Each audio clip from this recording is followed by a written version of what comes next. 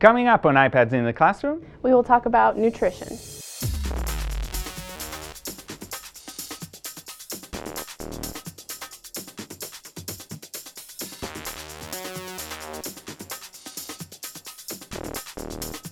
Hi, my name is Ashley Roki. and I'm Guy Training. And today we're going to be talking about some nutrition apps. Okay. So the first app that I have is called From Farm to Plate.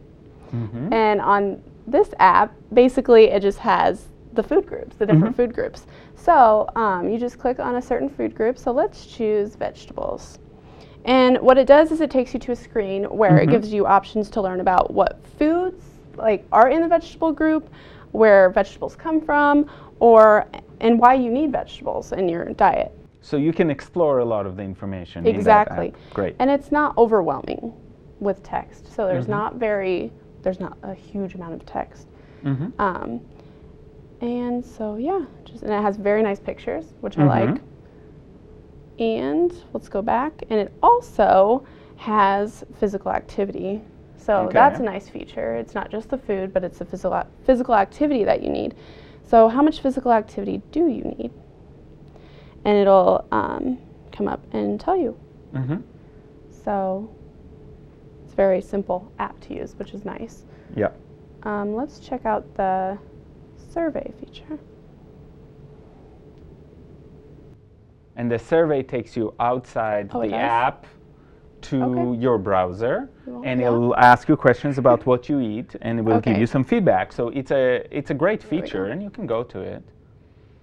You can see it's a really nice survey, and it lets the people who made the app, which turns out to be the University of Nebraska, where we are, and it helps them get some feedback about the app and learn a little bit about the habits. So that's something that you can get from that. I love the fact that it's colorful. I love the fact that the text is not too heavy, so you can use it with fairly young kids. And you pointed out physical activity as part of that mix. So this has replaced the food pyramid, and the idea is to make it more equal parts and just to see how they relate to each other instead of having that idea of less and more and all of that. Okay, next app. And we've talked about this app, but it has been redone since we talked about it last time, and it's been a while. So just try it out. Let's see what happens. So Eat and Move-O-Matic. Let's see. Oh, and I saw right away on the first page you have the option for Spanish, which is a nice feature. Which is great. Okay, so if you eat a medium energy drink, you can burn it by, and then it gives you different options of how you can burn off those calories. That's pretty neat. For 37 minutes. And there's the tips on the bottom. For example, energy drinks contain a lot of sugar and caffeine, not for kids. Which are hard on your body. If you feel sluggish, try drinking some water, get up and stretch, or take a quick walk. So there's also healthier alternatives offered to it. And you can scroll through, you can do that whole automatic thing and just get a new one, or... This one? Yeah. Oh. It's like a slot machine. Come on, who doesn't like slots? That's fun. Okay. So there's various things in here. Lots of activities and lots of foods that are up and around, and you learn a little bit more. Here the tip is that apple juice is a good source of vitamins and minerals, which is very different from the energy drink we just did.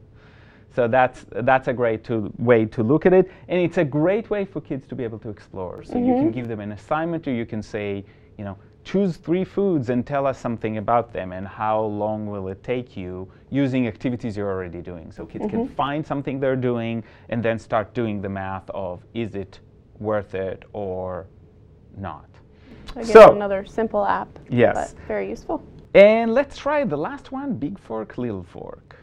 So Big Fork, Little Fork is really an app to help adults, teachers or parents, work with kids on food preparation and different things that you can do with kids. So it's fairly simple things you can make and healthy. So good combination. Let's try it.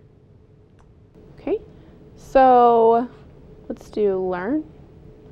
And let's go to some cooking skills since we were talking about that. And this gives you various options. So safety rules for cooking, cooking skills by age. Let's try that.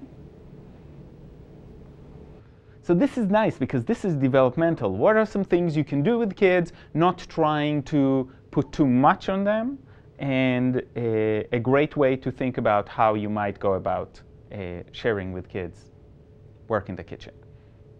So we're going to go. Let's try a recipe. So let's shoot for a recipe. What do we want to do? Breakfast. Breakfast. All right. All right. So let's do cinnamon apple breakfast sandwich. That sounds good. All right. Okay. So here we go. It has what you need, how to make it, and then nutritional information.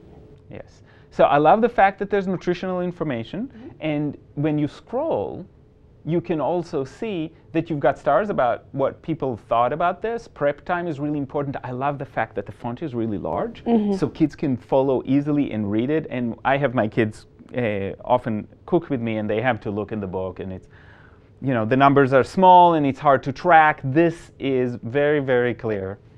So there are tips here too, right? So what happens if you click on that tip? They'll come up. They come up.